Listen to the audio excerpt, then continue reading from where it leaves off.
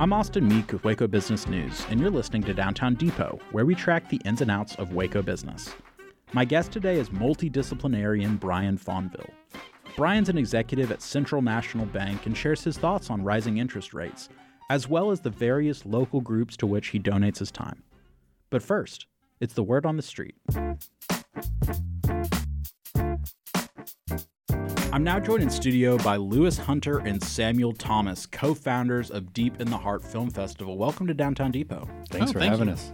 So I know you guys had a friendship that preceded this Deep in the Heart Film Festival, and y'all were guys looking around Waco in 2014, 15, 16 saying, gosh, we need more cinema in this town. How did the idea for starting this festival begin? Well, I'm going to give credit to Lewis, but I'll tell the tale. So we're filmmakers, and we've been on the film festival circuit, and we had such a great time on that film festival circuit that one day Lewis was driving around Waco, and he was showing me the Hippodrome Theater, and he says, man, I think Waco really needs a film festival, and I think this would be a great venue for it. And so from inspiration to, 2017 when we actually had our first one, that was a good long process of planning out, thinking out different paths of getting there. And, that's kind of what got us here, was just being filmmakers ourselves and loving the story and enjoying our time on the festival circuit and wanting to bring that to Waco. Yeah, exactly. Like Samuel said, we'd seen so many other great communities do this, and we're like, well, there's festivals that happen in Dallas, festivals that happen in Austin. There needs to be a festival that happens in between. It's easy to look at what's happening in larger markets and assume that this thing would translate to Waco. There's a festival in Austin called South by Southwest. Therefore, we should be able to have our own version of this in Waco. Not everything translates 100%. What were some of the roadblocks that you guys ran into, or things that were surprising to you as you started marketing this festival and putting together the idea for it back in 2016, 17? Well, we knew right away that we couldn't operate the scale that South by Southwest or Tribeca would operate on. But like I said, we were on the festival circuit as well, and we would go to festivals in Hollywood, and we'd also go to festivals in Woodward, Oklahoma, which had a population of 10,000 people. And if we can go to festivals in small communities like Oxford, like Shreveport, then there's an analog. These things translate down to smaller communities. We just have to engage the community that we have and make it convenient for them to enjoy stories with us. Yeah. Let's say a little bit of a training too to the community to say, hey, this is something you can expect, and not have to have them worry about being on the scale of Tribeca or South by, to know that a community festival, a community film festival, is such a great thing to go to and experience, and it's just fun and entertaining as much as artful. The theme for this year's Deep in the Heart Film Festival is Waco's Made for Movies. You guys were telling me before we started recording that there is a upswell of interest in movies being made here in Waco specifically. Yeah. Totally. We've been excited that our film festival has actually been a catalyst for a lot of stuff happening in Waco film related. We have had every year a locations tour that we partner with the Waco CVB, and filmmakers come in, and it's very limited. We have a select amount that come out, but they get to see everything that Waco has as far as locations. They get to talk to the CVB, talk about any kind of permitting that's needed or what have you, or lack of permitting, and how easy it can be. And then through that, and just being here at the festival and filmmakers talking to other filmmakers, we've had at least 3 or maybe 4 actual projects start to come and happen. And I think we've got one that's going to be shot next year. It's a feature. I know we've got a collaboration from filmmakers that came from one side of the country and another side of the country, and they've been collaborating remotely, and they have plans to shoot in Waco. Yeah, we also have local filmmakers that found locations after being on this tour. They're like, I had an idea for something. And then when we went on the tour, like, oh, this is the location I've been looking for this entire time for this. So, yeah, we've been doing this tour for a little while because, we realize that, hey, production's happening in Austin, production's happening in Dallas. There's unlimited production that can happen here in between these two cities, right? So how can we grab these markets and pull them together? And so not only are we doing that with the CVB this year and every other year, in addition, this year we're also including the Texas Film Commission and the Texas Media Production Alliance. Mm-hmm. They're coming on the tour with us this year as well, so they can speak about how not only can you shoot in Waco, you can shoot in Texas and get an even broader view, broader scope of production happening here. Because, I mean, the experts on the production grants that the state provides, that's the Texas Film Commission. They're coming to town to be able to speak to this specifically. Yeah, and then on our end, we're actually having a contest for our screenplays, which is designed to help facilitate more production happening in Waco. Lewis, you have much more detail on that than I do. So the short version of this is we have a screenplay competition, and this year we're awarding a screenplay grant, which helps a filmmaker make their film by providing them a rebate for shooting locally, and that's including local persons, places, and things. Vision Vehicle Studios is also donating a camera and lighting package, and they're consulting with the filmmaker, and the CBB is providing some hotel rooms for a out-of-town guest to be able to location scout the area. So what we're looking for is great story, and then saying, hey, that great story can happen here in Waco. Yeah. Let's help you make it. And hopefully we start creating a pipeline of, hey, if I have a great story, let me submit it to this festival. Let me make it in Waco. Let's make Waco a place that's made for movies. A few years ago in theaters, I saw a film called The Old Man and the Gun with Robert Redford. And it's the story, a true story, of a man who was a bank robber who literally never had a gun with him. And he was very handsome and charming, and somehow the bank teller would open up the vault for him. But this started at American Bank, the one that was in Belmead, that's no longer with us, the round bank. And then he's peeling down Elm Avenue, hops into a different car. And I was so shocked to realize that, gosh, Robert Redford was here in East Waco. He was on Elm Avenue. And then you start to recognize that there is a real financial component of making all these films. And from a production perspective, you need to make sure that you're saving what you can so you can spend money on other things. So, Lewis, you had mentioned that the Texas Film Commission is here. They're having an eye on Waco. What exactly would someone from TFC be looking for? What are the unique things about Waco that would make this a great place to shoot a movie? So the really unique things about Waco is it's really easy to film here. The only thing that you really need to have a permit for is if you're looking to shut down a city block or anything like that, anything that you need police for. Otherwise, you're able to shoot in your homes, you're able to shoot in public parks, things like that. So that makes it very appealing to filmmakers because, I mean, filmmakers in California, you can't shoot in your own property without a permit. Right. So they want to look at places, hey, where can we, save some money doing this, doing that?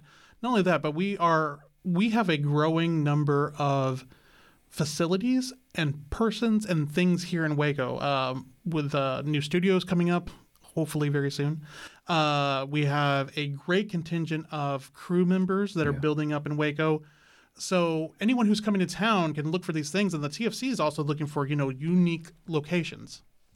Samuel, I know 2022 is primed to be the best version of this festival yet. Give us an idea of some of the selections and how people might be able to participate and watch these. Yeah, definitely. Well, selections range from feature films. We have about 4 or 5 feature film blocks, and we have a bunch of short film blocks as well. And so that is really a great selection to come in to look and see, and that's all going to be in person. And you can come to the Hippodrome for that. We got 2 theaters running with that. And then, of course, if you buy the VIP pass, that's what we recommend is the best option, which will get you not only access to all the films, but also to all the parties and all the educational panels and the the screenplay readings as well. And that also gives you free access to after the fact with our online version, our hybrid version, which you can then go to eventive.org and our website there and connect with us and watch all the films there that you might have missed. What are you guys streaming right now? Y'all are the film experts. Our listeners at Downtown Depot, what should they be watching to prepare themselves for this wonderful festival you have coming up? Be honest, I'm not watching anything. I am working on the festival like 24/7 right now. It's pretty busy, but the good thing is, we don't make highbrow. We don't have coming in highbrow films that are hard to connect with. It's important to us that our community loves a good story, and that's what we're all about. So we always recommend it. Look, if you love a good story, if you like to be entertained, then we are the film festival for you. We are not looking for French black and white film noir smoking, and nobody can understand them or even figure them out. We're about real stories that connect to real people, and that's what we want people to know. The Deep in the Heart Film Festival starts July 21st through the 24th here in downtown Waco at the Hippodrome. You can also view these films online July 24th through 30th. Samuel Thomas, Lewis Hunter are the founders. Thank you so much for sharing some of this story with us. Awesome. Thank you for having us. Thanks for having us. I'm now joined in studio by Brian Fonville. Brian is an executive at Central National Bank and is also involved with a lot of different organizations in Waco. Welcome to Downtown Depot, Brian. Hey, thank you, Austin. I've seen you. I've seen over the years your segments, and I just haven't had a chance to be on the show, I guess. Well, I know you're an avid listener. I'm sure it's going to be fun for you to send your mom and grandma a link to this. And you were actually just coming over here from a meeting with CASA. That's one of the things you're involved with. Tell us a little bit about CASA and why that's an organization that you chose to give your time and energy. Sure. So I graduated from Baylor back in 2009, and I wanted to be involved initially on, and part of my job, too, at the bank, they wanted me to be involved in the community. And so I started out, was working with the Hewitt Chamber of Commerce as an ambassador, then on their board. And then once my service there ended, I was really looking for something more meaningful to be a part of. Not that chambers of commerce are not meaningful, but I was looking for something that would have more of a real tangible, impact in the community. And so, which is not to say that chambers don't have tangible impacts. Don't take any of that the wrong way. But I got approached at that time by Lacey McNamee, who was on the board of CASA, and they had a real need. They had broken away recently from the Advocacy Center, and were kind of still trying to get their footwork, their foundation, and to grow from there. And it just seemed like a really great opportunity. So for those who don't know, CASA stands for Court Appointed Special Advocate.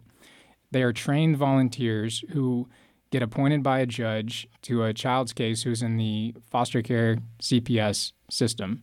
And really, they come alongside that child, they learn about the case, and they ultimately make a recommendation in court to the judge about the permanency or where that child gets placed. If they go back to like a grandparent, to the original parents, or if there's some other placement option. And it's a really highly valued role. Like the judge relies on that opinion from that trained volunteer. In our county, there's at any given time, I think it's more than 700 children in that system. So there's a real need for CASAs. And to me, that just seemed like the timing kind of worked out, and it also seemed like an alignment of what my values are and what I wanted to be part of. And it's now been, I want to say maybe 8 years. I've used up all of my allotment of however many terms they allow. I'm about to expire, which is a pretty morbid way to say that, I guess, but I'm about to rotate off. That exit does provide other opportunities for you, and it seems to me at least like you stay pretty busy. You're involved in this community band in Waco where just last night y'all were playing songs of the composer John Williams, so we're talking scores from E.T., Star Wars, Harry Potter. You also call high school football games, learned randomly. So there are so many different ways that you can be spending your time. And like I mentioned in the beginning, you are an executive at a bank. I would imagine that itself is a very competitive environment. So how do you determine how to divide your energy amongst all of these really great things that are in your life? I think part of it is I have a hard time saying no. I'm really bad at it. Like to this interview? Yeah. You texted me the day before, hey, do you want to come on the Sure. Well, whatever. 1:30, I'll be there. But no, I mean, part of it is, so I'm not married. I don't have kids. So I do have more free time than a lot of other people. But yeah, it's a common, like the high school football games is an interesting thing. That started as really just, like I grew up watching ESPN SportsCenter every morning for like 3 hours. Like if on Saturday, I would watch it over and over and over again. And if you'd asked me at the time, like I would have wanted to have been an ESPN sports anchor. That's not going to happen. But like this is kind of the closest that I'll ever get to that. And it's a lot of fun. And in the process of doing that, like you really start to kind of care about the players and the team. So I've been calling with Tom Nesbitt, who's an attorney down in Austin. We've been doing the games for Crawford High School these last few postseasons, and that it's been a really enjoyable experience and learning about the Crawford community and the school out there and just the quality of kids and parents, and it's really been special to be part of. And then the community band deal, I've played the trumpet since middle school. I played at Baylor in the marching band. And then as soon as I graduated, I've always played in church orchestra, but I was also looking for another outlet. And the community band has been around since, 1987 or something like that. And for a community band, it is a really great group of musicians. There's some, I don't want to dog other communities, but there's some where it's a little hit or miss. But Waco has a really great group, and the concert last night was really special. When you are in a booth and having to extemporaneously dictate to listeners what's happening on the field, that is a really high energy, intense environment. And people are waiting for you to be able to audibly paint a picture for them that they can only listen to on the radio. Mm-hmm. What are some tips or tricks that you've learned from the process of calling these games that have helped in your general communication skills? Man, that is not a question I was expecting. Wow. I have to give a lot of credit to my radio partner, Tom. He does an incredible job of picking up on details and describing really, things that you don't think about. Or, I guess the best way to look at that is there's so many times where I'm communicating in a business meeting where I may walk in, or the instinct is to walk in with the assumption that everybody in the room already kind of has a baseline understanding, and that's not always the case, or that they know the same jargon that, I work on the operations side of the bank, and there's a lot of operational lingo. And so I guess, from when you're calling a high school football game and you're trying to describe what people can't actually see, there is really there's a benefit and a business communication standpoint of thinking through, I really need to make sure that I build the foundation of what they need to know to be able to make a decision or something along those lines. I don't know if I answered your question, but it sounds like what you're saying is the applicable takeaway for others knowing that you're doing this is that, one, you need to be reliant on your conversational partner. Mm-hmm. And as you build rapport with them, you can understand when they're going to pause and when you pick up. Yep. And then secondly, setting an agenda, letting people know, hey, before this meeting, this is what we're going over, setting some intentionality. Because if people are tuning on the radio dial to listen to you guys, they know exactly what they're coming in for. Right. We saw that the Fed just hiked interest rates up 0.75 of a point. What has been different working at Central National Bank? I know you've been there for a while now, so you probably have some perspective. You guys made it through COVID. The bank is still strong. You've got happy customers. When you see these changes in Washington and how that's impacting real day-to-day life of people in McLennan County, what should they be aware of? Yeah, specifically with regards to the rates, if you follow the home loan rates, they've already jumped. Since the Fed began raising interest rates earlier in the year, they've already jumped. I forget the exact percentage points, but they've increased substantially. I think it's, 5 something? But so, the cost to somebody who's looking to purchase a home, the amount of home that they're now able to purchase or to afford has changed significantly. So it has a direct impact. And really, the other thing that it has an impact on is commercial account fees, billing fees, because the way most commercial checking accounts are structured is they get an earnings credit that's tied to the 91-day Treasury bill rate. And that rate has also gone up over the course of the last few months. So, there are a lot of moving parts that are involved whenever the Fed changes rates. And it's like everybody else, we're just watching to see how this is going to go, especially as it relates to inflation. Well, you definitely have a good eye on the financial piece, being in banking and being in Central Texas, but another area where you serve is on the Zoning Board of Adjustments for the city of Waco. And so if someone wants to change the setback for where their house has to be built, they can come to you guys and they can ask for a variance. I'm sure you get some wacky requests for variances anyway, so the job probably isn't the same every single time you go. But can you tell me a little bit about what you've learned from that level of public experience and really getting closer to the city and understanding the machinations of how the city of Waco works and how that has impacted your view on development in Waco? Sure.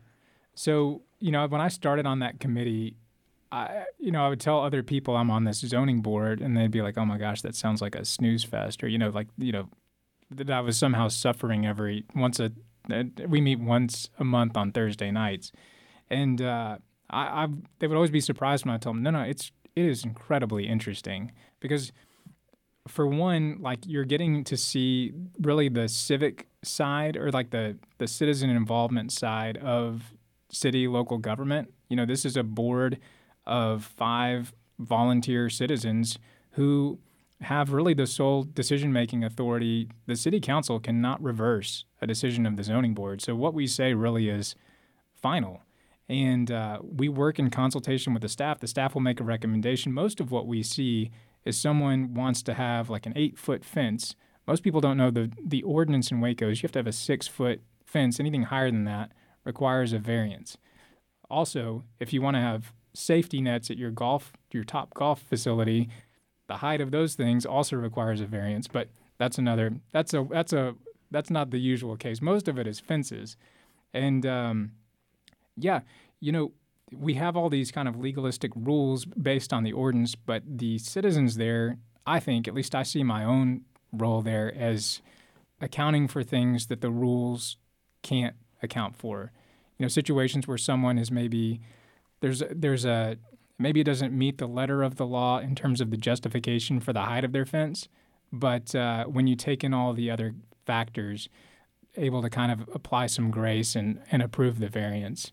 And it's also been a reminder for me, sometimes we will see neighborly disputes. You know, anybody can come and speak for or against the application. So sometimes we can see that there's been something building in the background in this neighborhood. And it's been a reminder for me that of trying to resolve conflicts before they, get to some, not that I have quarrels with my neighbors, but there's probably like even a biblical, interpretation. This could be a sermon illustration, which I'm not qualified to give. But all of those things together have been interesting, and being able to see the citizen involvement with local government. And to be clear, you aren't some zoning wizard or city code maven. You are just a person who's representing your district in a voluntary basis on this board. Yes, that's a good point. And anyone, who is interested, you don't even need to think you're qualified. I mean, I started out on the Historic Landmark Preservation Commission.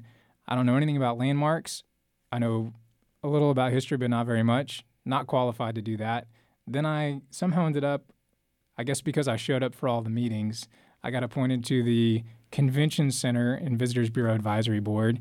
Somehow I got to be chair of that board. And then from that, I guess I maxed out my time on that and got appointed to the zoning board. So I'm just failing upward. That's the story of my life, too. I started off on the Parks and Recreation Board. Then I moved over to the Aviation Board out at the airport. And now I'm the chair of the Transportation Board. And I am interested in all those disciplines in and of themselves. But I do think that zoning is one of those things that for a lot of people feels arcane until you decide, hey, I want to put my fence up. And then you realize, gosh, there really are all of these laws around it. And unless you live in Houston, Texas, where there's no zoning and you can put up any fence you want, there are going to be parameters that you have to live with. And would you say on the whole that the zoning that the city of Waco has in place is beneficial for Wacoans and for the community at large? I would say so. What I'm seeing at the board is things that didn't meet the standard of the requirement. So it may not be fair for me to say the ordinances as themselves, but what I have generally found is that the staff and the planning department are very much interested in making it as accommodating as possible, within reason, for businesses. And so I talked a lot about fences, but we do see, we get to see things related to commercial development before they actually happen, like the Top Golf example.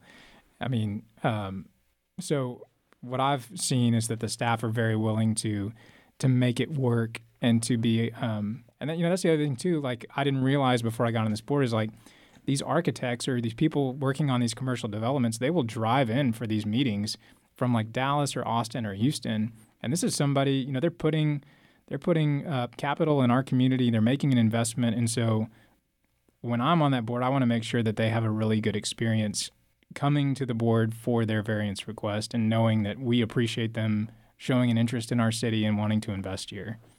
Brian, you have such a unique perspective because you are on that lending side, and also you're so involved in the community itself. So you end up seeing things and knowing about things that are going to happen before they happen.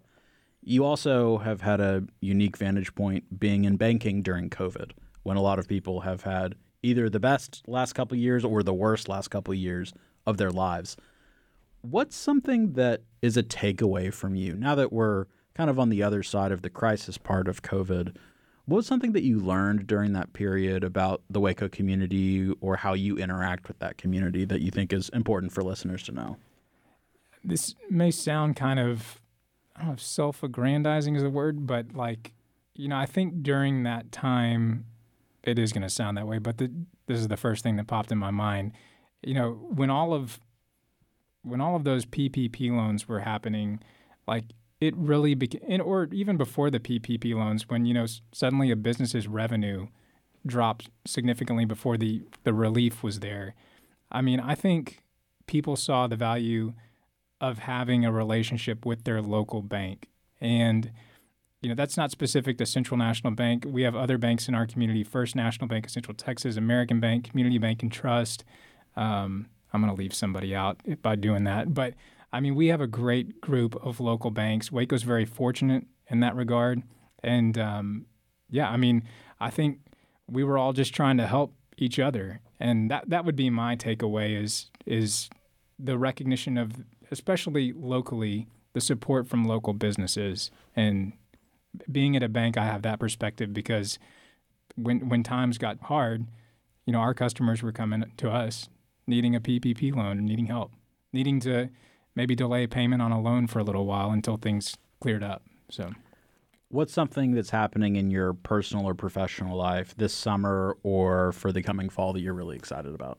This is kind of, so I haven't technically joined yet, but I've been approved to join the Fuzzy Friends Rescue Board, which is kind of ironic because I don't even have a dog.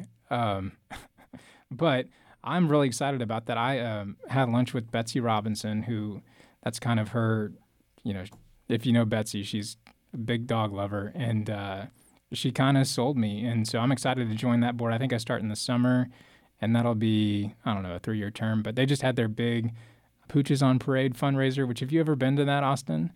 Man, you got to go sometime. It is a big deal. They got, it's like a dog fashion show.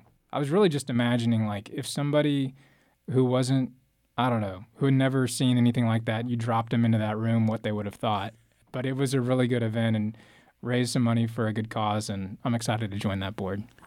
Brian Fonville is an executive at Central National Bank of Texas and is involved with many local nonprofits, including soon-to-be Fuzzy Friends. Thank you so much for coming on Downtown Depot and sharing some of your story. Thank you, Austin. Appreciate it. Thanks again to Brian Fonville of Central National Bank, Lewis Hunter and Samuel Thomas of Deep in the Heart Film Festival, and you for tuning into episode 129 of Downtown Depot here on Waco Public Radio. You can find me in between episodes on Facebook and Instagram at Waco Business News, and tune back in on the first Friday of July for another inspiring conversation with a small business owner, civic leader, or engaged citizen, sparking Waco's revitalization. I'm Austin Meek, and you've been listening to Downtown Depot, where we track the ins and outs of Waco business.